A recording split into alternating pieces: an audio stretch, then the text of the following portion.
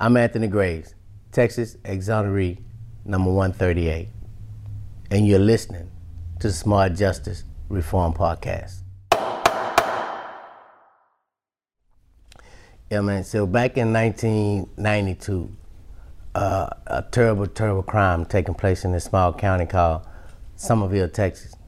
An entire family was murdered. 6 people. They were brutally stabbed. One was shot, beaten. Gasoline was poured all over their bodies. House was burned down in an obvious attempt, I guess, to cover up the crime. So imagine this had become like a nightmare to a small community, and so much so that they were outraged because this had never happened, in no small town like that.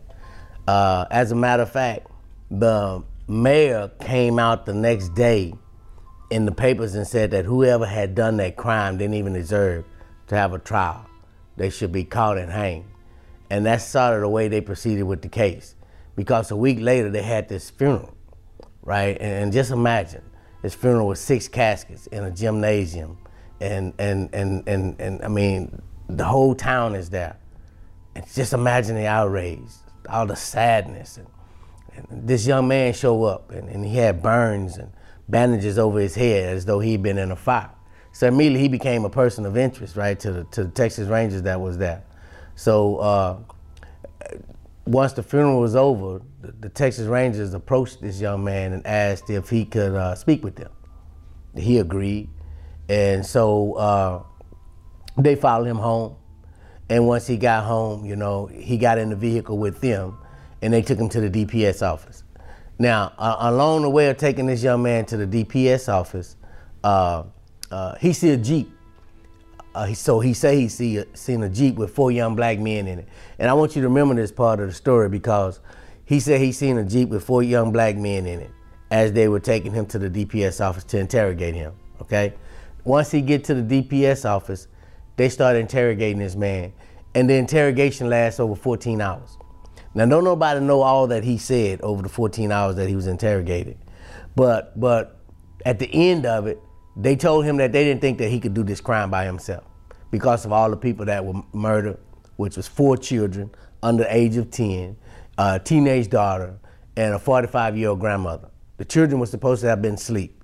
Everyone was asleep, I think, except for they said the grandmother. Anyway, so this young man, they telling him that they don't believe that he could have done this crime by himself, and if he could just give them the name of someone, they would let him go. They really didn't want him. So thinking that they were telling him the truth, in that Jeep that I was telling you about, he thought he seen 4 young African-American men in it, and one he thought was me. So off the top of his head, he called my name and said that I was involved in a crime with him, which it wasn't true, because this guy didn't even really know me, okay? He was married to a cousin of mine that I had grew up with, but we was no longer close, but we're still cousins. So I guess she hadn't told him about her family tree and how she grew up and everything.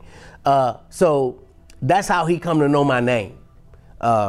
You having more conversation with me right now than this man ever had in his life with me, okay? And yet, this man was able to call my name and said that I done a crime with him.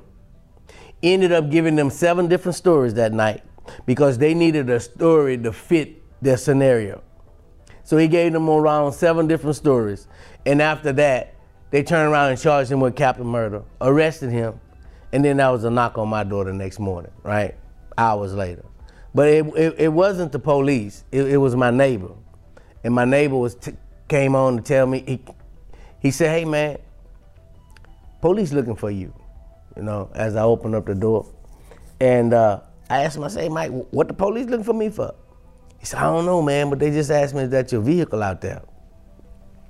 And so to make a long story short, I thanked him because I was trying to think, if the police looking for me, then maybe they went down to my auntie's house because, every day I go to my auntie's home. So I'm thinking maybe they went to my auntie's house, right? So I go back into the house and I call my auntie and I asked her, I said, Auntie, Mike just came by and said that the police is looking for me. Have they came down here? She said, no, why would the police be looking for you? I said, I have no idea, but Mike said they looking for me. So she said, well, why don't you call the police station and find out, right? So we hung up and I thought better yet, I'll go outside and I'll go look for the police, you know, because I have nothing to hide, and I'm curious as to why the police looking for me, you know. So I put a shirt on and I go downstairs and I go outside to look for the police, right? Now if you don't hear if you don't hear nothing else that I say in this podcast for the next hour or so, hear this, and this is fair warning. Never go look for the police, okay? Just don't never do that.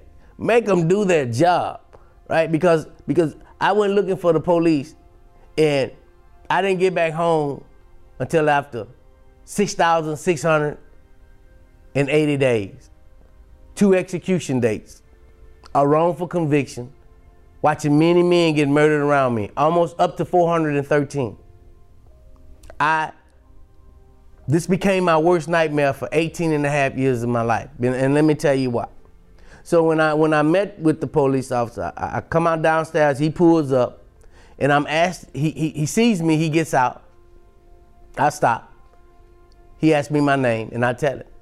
And he said, hey man, I've been told to come pick you up and take you downtown. Some officers want to talk to you. I said, man, can you tell me what for? Because I don't know why he want to take me downtown. So I began to think, do I have a ticket out? You know, because that's as far as my mind could go. And he said, well, I can't tell you, but once I get you down there, they'll talk to you. And I said, okay. By this time, my neighbor Mike comes out being nosy, which I'm glad he was. And he said, hey man, what's up? I said, Mike, this officer said I have to go to the police station for something, but my mom is on the way home. Could you let her know that I'm coming? I just had to go to the police station, but I should be right back, right? Because I'm thinking, well, if it's a ticket, that ain't gonna take long. He said, okay, so the officer handcuffed me, you know, we get in the cruiser, and he takes me down to the jail. And in my mind, man, I'm embarrassed because we're going down the middle of the street, downtown to the main street. It's a small town, so we're going down the main street, and everybody's trying to look to see who's in the police car. And I'm squatting down in the back because I'm embarrassed. You know, I don't even know why I'm in a police car. But then we get to the police station, and you know, we get into inside, and they take me to the booking room and ask me to take everything out of my pockets, right? And I comply, and they tell me, he said, have a seat. So I go and I sit down, and I'm watching as officers just walking in and out, but nobody's saying anything to me. So I begin to ask the officers that were coming in, hey man, can somebody tell me why I'm here? Because I just didn't know why I'm sitting in the police station. And no one still would respond to me. So about 20, 25 minutes into the whole thing, 4 Texas Rangers and a magistrate walks in, and they asked me to stand up, right? And asked me if my name was Anthony Graves, and I tell them yes. And so the magistrate, she began to read me my rights. You know, you have a right to remain silent. Whatever you say can and will be used against you. You know, some of you might know this here already, but in case you don't, that's what they do. They read you your rights, right? And one thing I want to say about that, when they tell you during the process of reading you your rights, that what you say can and will be used against you, please, folks, listen to that. Because they're telling you right off the top that whatever you say to them, they're going to use it against you. And we can get into that later in another podcast story. But what I'm saying now, that when they tell you that whatever you say to them can and will be used against you, please, the only thing you should say to them is that you want an attorney. That is it, nothing else. You want an attorney. Now, as I go along in my story, you'll understand why that is so important. I'm not talking about being guilty or being innocent. I'm talking about your rights, your constitutional rights, your right to an attorney. That's the only person you want to talk to when someone who's wearing a law enforcement uniform pulls you over for questioning. Okay? Now, let's get back to the story. So anyway, when I'm in the station, they start reading me my rights, and then she tell me that I've been charged with capital murder. Capital murder? Me? I mean, I'm not no criminal. I mean, are you sure? Which this was my reaction. And the thing about that is during this time that's what they call an intake video, right? So they're videotaping you when they're first booking you in. So, but now we never see this videotape, because had we seen this videotape, anyone that was sitting in the jury box would have realized that I had no clue about what they were talking about. So they hid this tape. That's called exculpatory evidence. They withheld that from us because they knew that if a jury would have seen my reaction, they would have known that this young man does not know anything about a crime. So once they told me that I've been charged with capital murder and they see my reaction, they asked me if I would like to talk to them. And of course I want to talk. Anytime you're innocent, you want to talk because you don't feel like you have nothing to hide. But once again, you have to beat back that impulse, because right now it should be about your constitutional rights, your right to an attorney. You don't want to talk to nobody but an attorney. I promise you that. Because once again, what you say can and will be used against you. That's very important. Okay? I know when you're innocent, you just feel the urge that you can tell it because you got nothing to hide. But if they're seeking to convict you, if they're seeking to put it on you, then everything you use, everything you say to them, they're gonna try to use it against you. They'll make it look like you lying. They have tricks up their sleeves that you haven't begun to understand. So once again, here we are, they're asking me if I want to talk to them. Now, the information I'm providing you today, I didn't know that back then. I was the one that was innocent and just felt like hey man, look, I don't have nothing to hide. So what I do, I go into the interrogation room and I talk with them, man. And this lasts all the way up until the next morning. So they interrogated me over 12, 13 hours, okay? And I'm telling them the truth, man, they don't want to hear none of that. All they're trying to do is get me to say that I did a crime that I did not do. To the point where I'm crying now because it's like the truth is falling on deaf ears.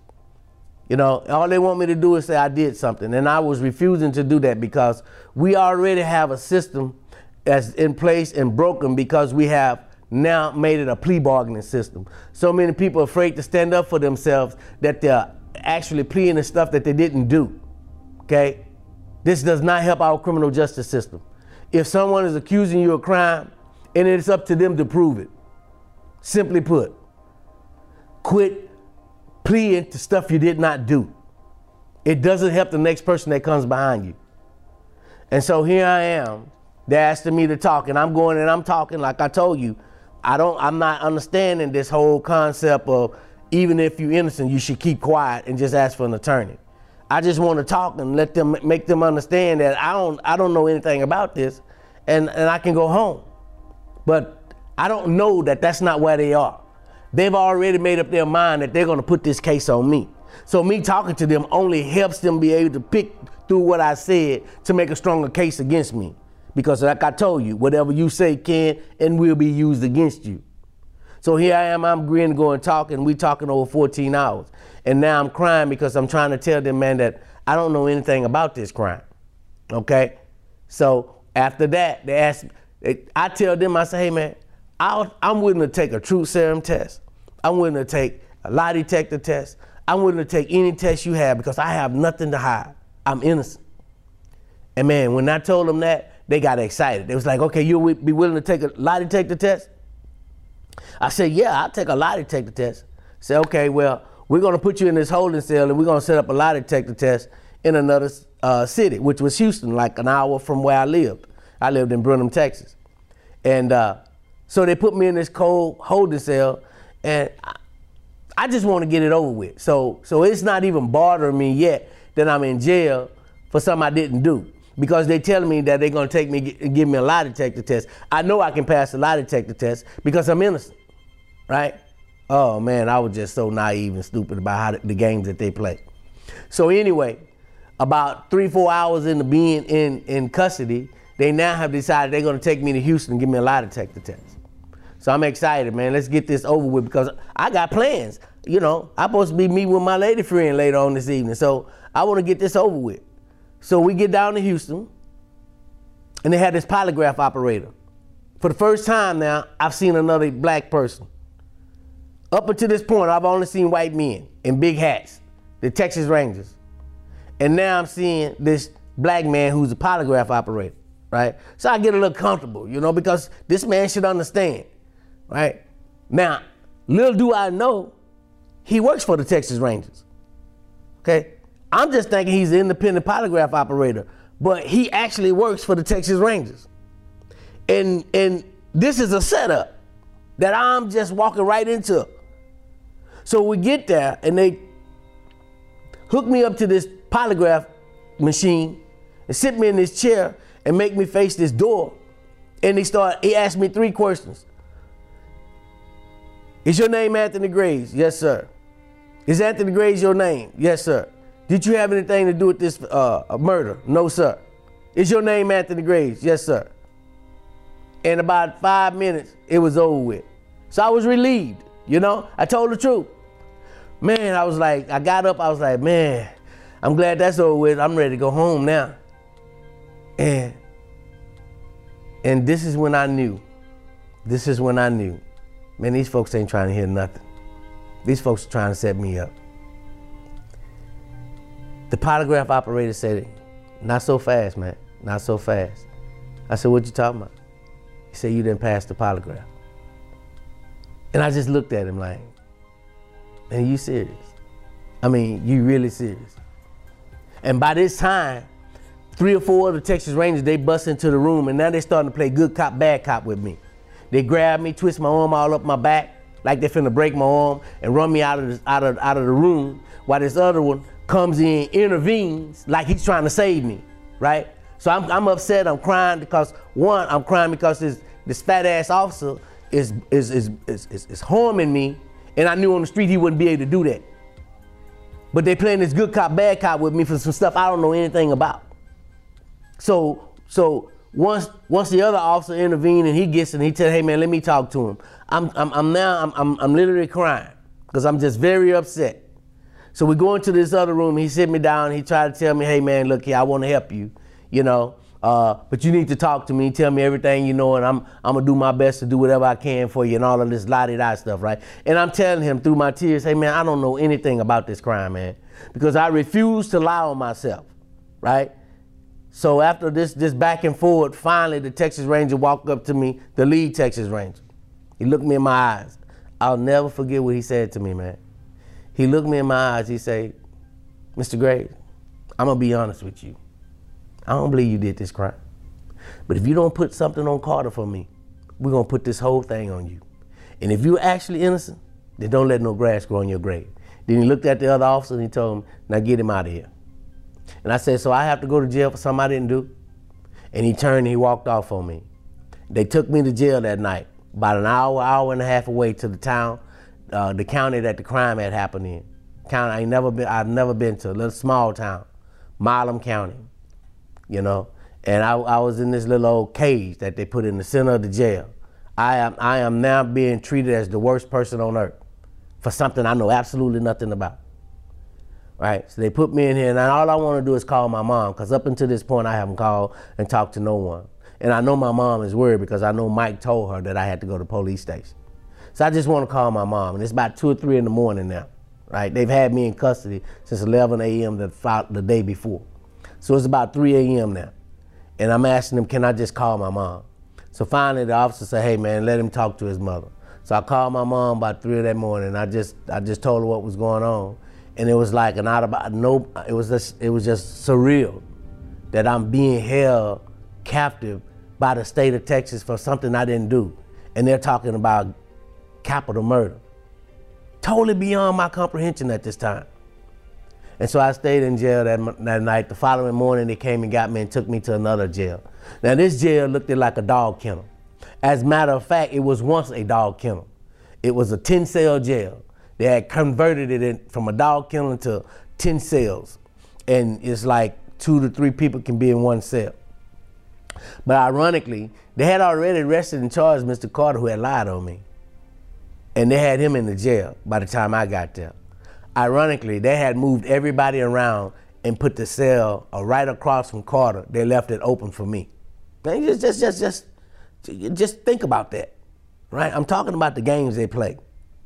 So everybody been bunched up in the cells, and this other cell is just totally available for me, which happens to be right across from Mr. Carter, okay? So when I get into the cell, they finally put me into the cell, and I walk up to the door. The first person I see is this guy who been burned and got these bandages on his face, right? And so that's Carter. Now I don't know him, but I know him, I know that's him, right? So I don't know how to approach this man because I don't know if he's crazy or what, because this man just said I did something with him and he don't even know me. So when I seen him, I walk up to, I just asked him, I say, hey man, do you really think I did a crime with you? He just shook his head like that. I say, man, please, man, for my mom's sake and my children's sake, would you just tell these people the truth? And he just nodded his head and he walked off. Okay? So I was like, wow, that was a trip. He didn't say nothing to me. He just nodded his head and he walked off. So now here I'm in jail. I've just asked the man who lied on me to please tell these people the truth. And I'm thinking that that's all need to be said and I can go home. Man, I stayed in jail 2.5 years waiting to go to trial for a case I didn't even know anything about. 3 weeks into staying in jail, they gave me an indictment for capital murder. People I don't know me. I'm no criminal. It's just crazy. And so I'm sitting here and the officer came up to me and said, Mr. Graves, I got some papers for you. And I walk up in the indictment papers. Wow, man. I tell you something. At that moment, I had been reading the Bible, right? Because now, you know, I'm going to God with this here because, you know, it's out of my control. I've told the truth, and yet it's not helping me at all. So I'm reading my Bible at night, right? Because that's what I've been taught, right? So I'm going to my Bible and I'm reading my Bible. And during the time I'm reading my Bible is when this officer came up and he handed me these indictment papers. Man, I never forget. And he told me what they were. Oh, the rage that just went through me because I'm cooperating 110%, man. 110% I'm cooperating with you guys. I'm innocent, and yet I get indictment papers. How do you indict me on nothing? That's why grand jury, we have to participate in grand jury. Grand jury shouldn't have just been able to indict me with no evidence. Somebody should have stood up. See, but when we don't participate, that's what happens. They were able to just indict me with no evidence. No evidence. And so I was reading the Bible. And when it happened, man, I just wanted to call my attorney. I kept telling him, bring me the phone. I want to call my attorney. And then I walked back to my bunk and the Bible was laying there. And I seen it and I just picked it up and I threw it in the corner, man. I didn't want to have nothing to do with that. Because I've been reading this Bible. I'm innocent. I've been doing all the right things. I'm cooperating. And nothing is happening. They're continually trying to build a case against me. They never sought the truth. They was continuing trying to build this case against me. Right? So I'm in this jail and my hope went from a system that I believed in to a system that's trying to take my life, and I was watching it play out in front of me. And everybody was on board because everybody was believing in the system without doing any fact checking. Everybody was on board. We can't just give the system a blank check like that. There has to be some accountability, some transparency. Nobody asked the question, what do you have on this man? Everybody just assumed that it was the truth. That's our system, man. We give them a blank check and let them write their own amount, man. And it's costing us our freedoms and our lives for things we didn't do, or things that we did, but we should have gotten help for instead of incarceration. This is our system. My story isn't the only story, but I'm here to share it with you because I want you to understand the importance of getting involved, the importance of being part of the grand jury, the importance of showing up for jury duty, the importance of voting. All of those things could have saved my life. All of those things could have made a bigger difference, man. But because we take them for granted, because we think that everybody else is going to do it so we don't have to, my story becomes one of many, you know?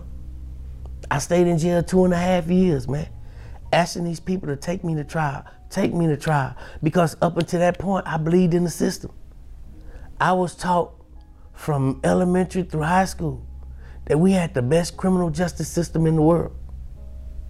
And all I wanted to do was just get to trial, man. Tell my side of the story so I could go home. But let me tell you something. That's not how the system works, right? That's just not how the system works.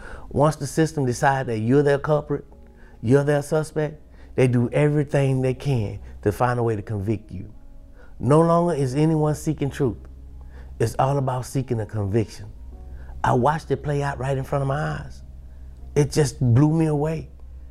You know, I just wanted to tell the truth so I could go home. And they just wanted to figure out how to convict me. They weren't even worried about the real killers. They were just trying to convict me, a young African-American man that they knew had no resources to fight them. That's a victory for the system, man. You know? That's why we have such racial disparity today. That's an easy victory. When a young black man walks up into that courtroom and he have no resources. And the system is looking at him. I remember when I finally got my trial after 2.5 years and begging them for a trial. I'm kind of reminded of what my grandma used to always tell me about.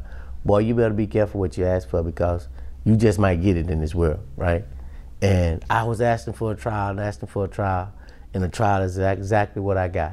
Because let me tell you, when they finally took me to trial, we was trying to get a change of venue to another town because we wanted a fair trial, right? Because there had been so much publicity around this case. So we finally got a change of venue. We got a change of venue to this town called Angleton, Texas. Now, what I didn't know at the time was Angleton had some history, a little bit bad history around racism, right? And also, this county had another capital case that they tried, and they moved it to Angleton, Texas. So they had got a conviction in Angleton, Texas on their initial capital case. So they felt like they should go back to that same place, right?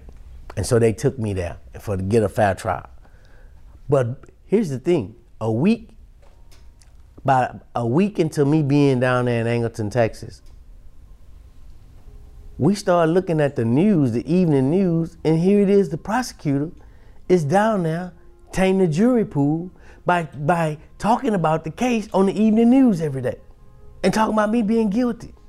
So he was actually trying to win his case in the public before we even got in the courtroom. Now, by the time we get in the courtroom for what is known as voir dire, picking of the jury, right? So we're sitting here, we got about 120 people that are potential jury members that's sitting out there, and we're getting a chance to ask each one of them questions to determine whether or not they qualify for this jury. I never forget, man, my attorney was asking each potential juror, what did they think about his client, Mr. Gray, sitting in here today? And at least 7 out of 10 of those jurors would say, well, he must have done something, otherwise you wouldn't have him here. So this whole notion of innocent until proven guilty is only on paper, okay? Really, it's only on paper because we like to believe in our law enforcement. And if law enforcement brought you in there and said you did something, we want to think that he's telling us the truth. So we give them a lot of leeway, right? That's not the way it's supposed to work, potential jury members. You're supposed to hold them accountable. Each man is innocent until proven guilty. That's it. You have to make them prove their case. No longer can we just take for granted that they're telling us the truth and that they got the right person. They make mistakes.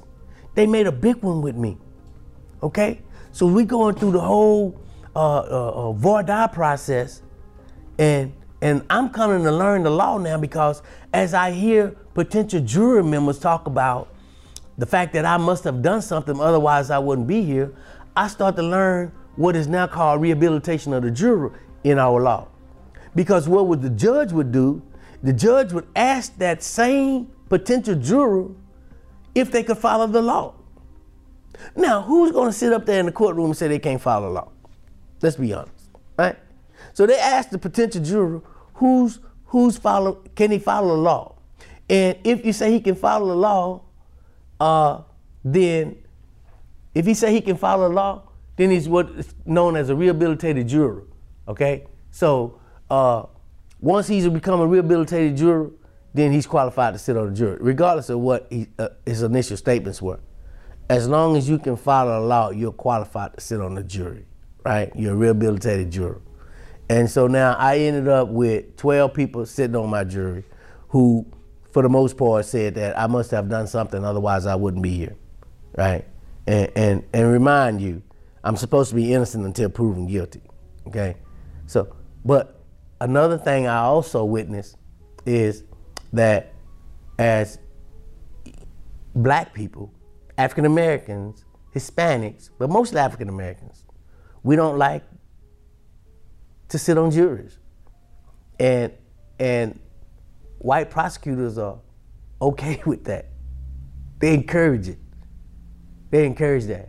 But when we was going through our whole VADA process, I watched one African American after another try to find a reason to get off the jury, right? Man, had they sat on that jury, I probably would never experience this. But they found one reason after another to get off the jury, okay? One even thought because they had the same last name of mine, and I don't know them, they don't know me, they said, oh, well, we might be kin. Really? And that's how they got off the jury. And the prosecutor was okay with that. So now I ended up with 12 people that really didn't look like me except for one. I had one black juror and 12 whites, right? And so my attorney tells me, he say, I'm gonna go back there and see who the foreman for the jury is gonna be. And I said to him, I said, man, it's gonna be the black man, right? Probably some of you already know why I said that. He said, why you say that? I said, man, it's gonna be the black man. So he goes back into the jury room. 5 minutes later, he comes out and he says, how did you know it was gonna be the black man? And I said to him, I said, man, these folks finna convict me before they even hear the case.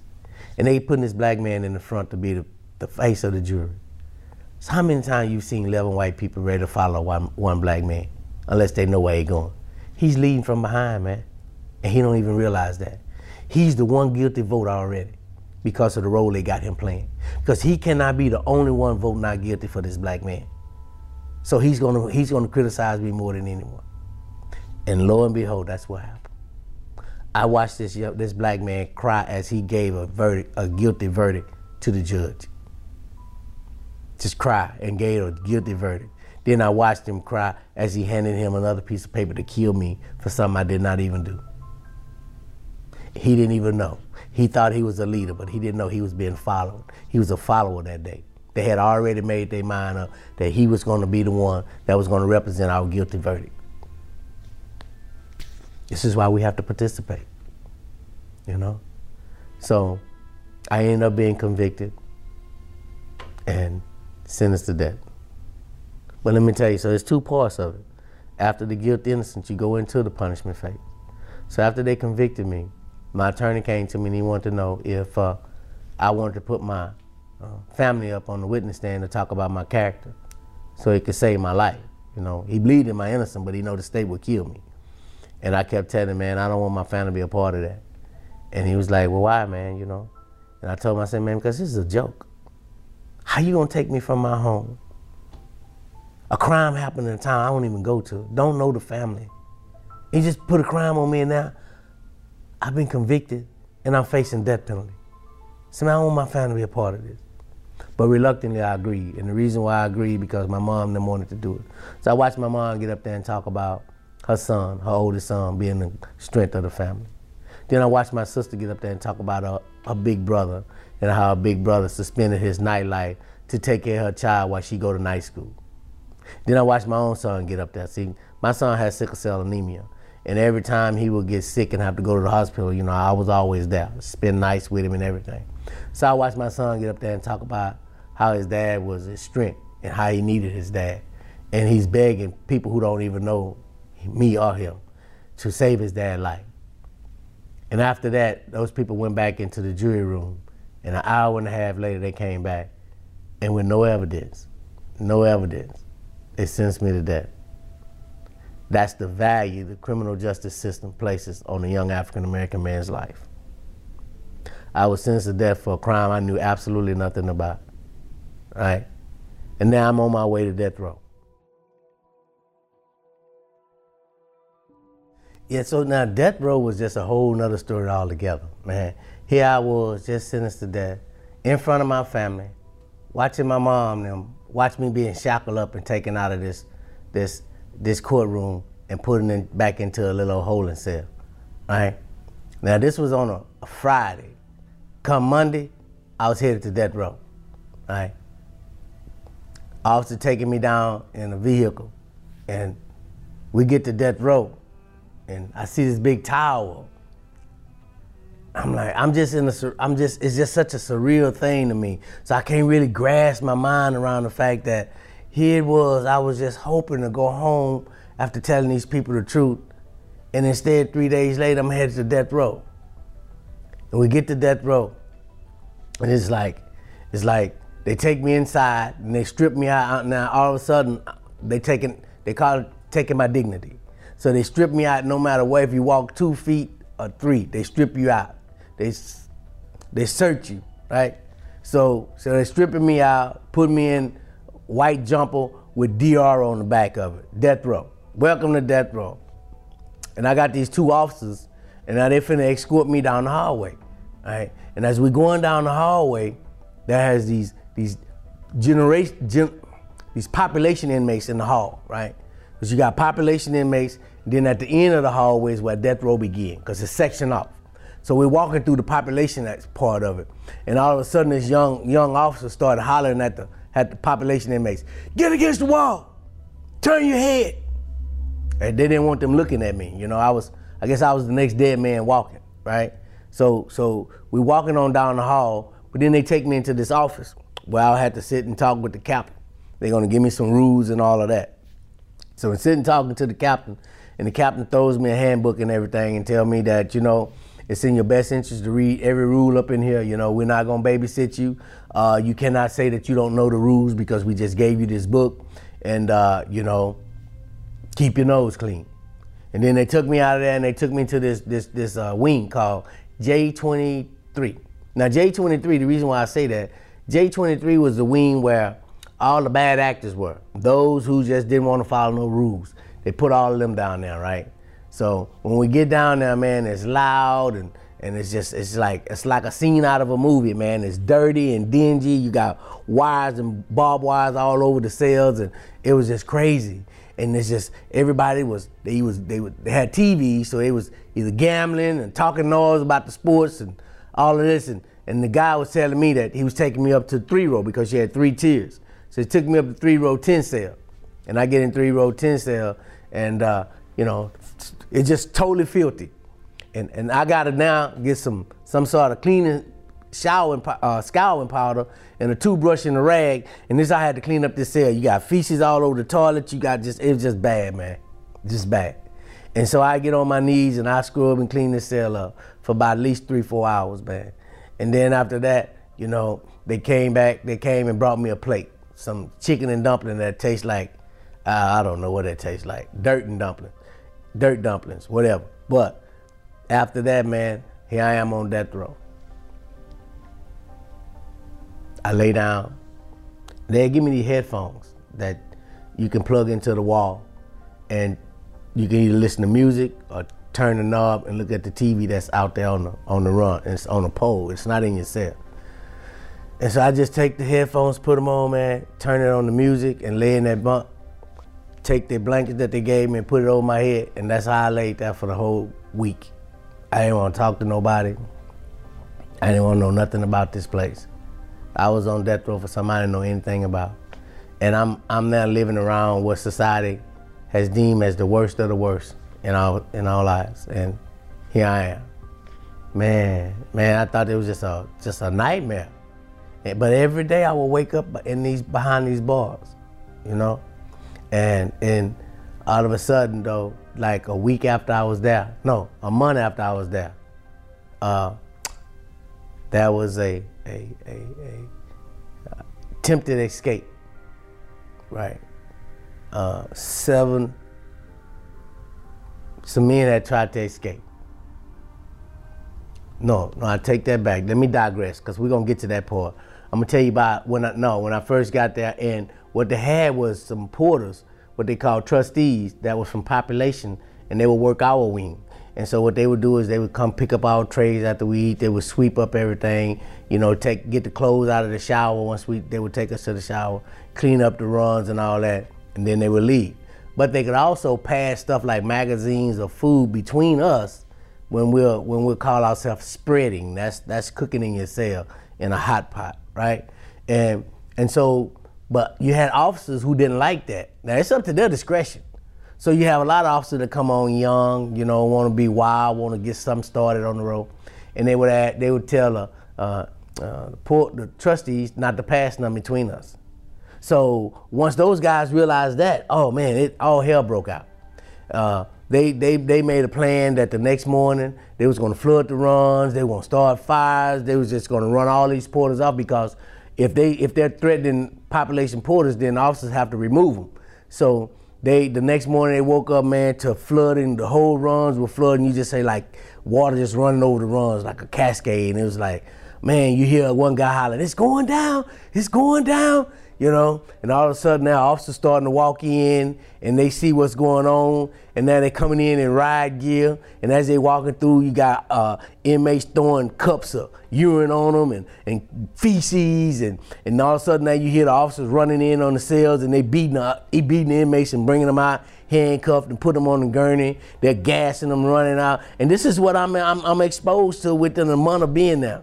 And it was like, wow, this is right out of a movie scene, man. It was just really crazy. They bust TVs out, man. They started fires, and by the way, it was cold at that time. And they bust out the windows, man. And now here it is. I'm thinking, okay, y'all mad at the officers, but here it is. We busting out all these windows, and it's cold. We done bust out the TVs. Y'all done bust out the windows. It's cold. You can't watch TV. They're not in no hurry. They done cut off all the water. So water just flooding all the runs, man. Feces going down. I mean, it's just crazy. It was so crazy to me. And I'm thinking, this is what I have to live through until I either go home or they kill me. This is my life. I witnessed men killing themselves, hanging themselves. Young men come down there 18, 22 years old. They can't even remember their name, babbling incoherent, cutting their throats, overdosing on their medication.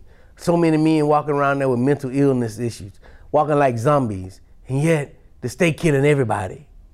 Innocent, guilty, mentally ill, they don't care. They killing everybody. Man, I was there when I witnessed over 400 executions. You understand what I'm saying?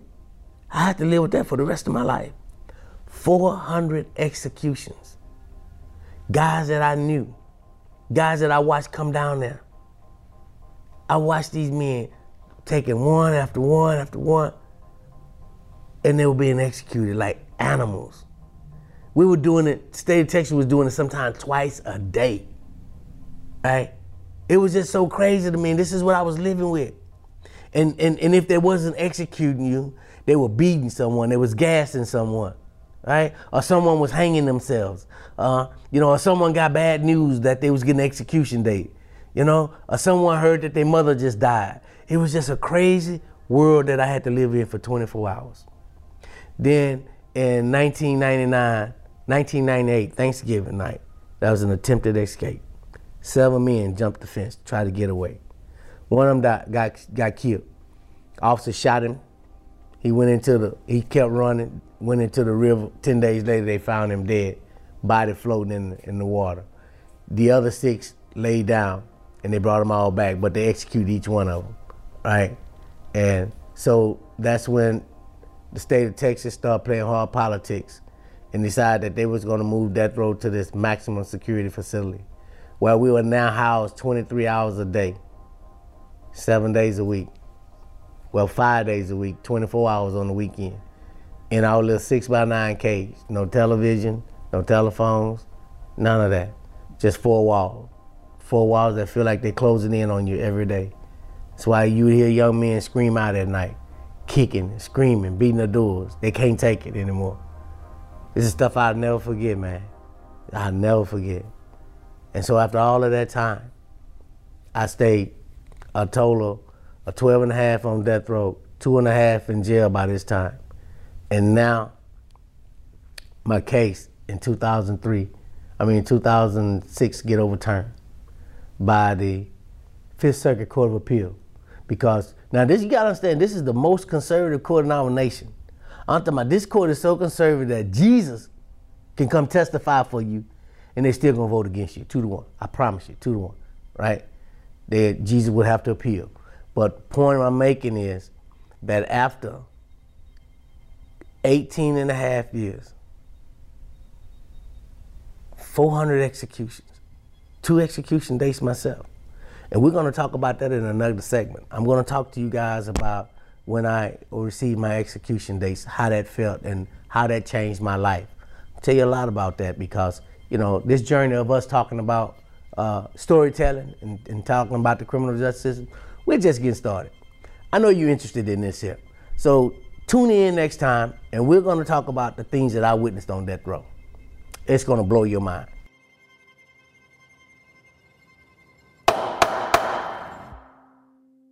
So you just heard part of my story. And in upcoming podcasts, I'll tell you more, particularly about the things that I experienced while I was on death row. Very interesting. But this is what I want you to know. My story is not the only story that's out there, right? There are many people who've been greatly impacted by the criminal justice system that have stories that are just as interesting as mine. And we're going to hear those stories on this podcast. We're going to bring people in, and they're going to be sharing these stories because these stories are important. These stories, what we're doing with them are lifting the voices of people who thought they had lost their voice due to the injustice they had suffered at the hands of our criminal justice system. I'm excited, but this is what I need you to do. I need you to go and subscribe to the Smart Justice Reform Podcast, hosted by Anthony Graves. It's going to be available wherever you listen to your podcast at. And if not, then you can go to anthonybelieves.org and you can subscribe there. So I need your support. We need to lift these stories, lift these voices so that we can all be heard.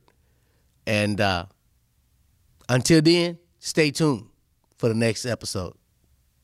Support for this program is brought to you by the Digital Broadcasting Network, streaming podcasts and web series from everyday people who have an extraordinary passion to make the world a better place. Welcome to the next generation of broadcasting.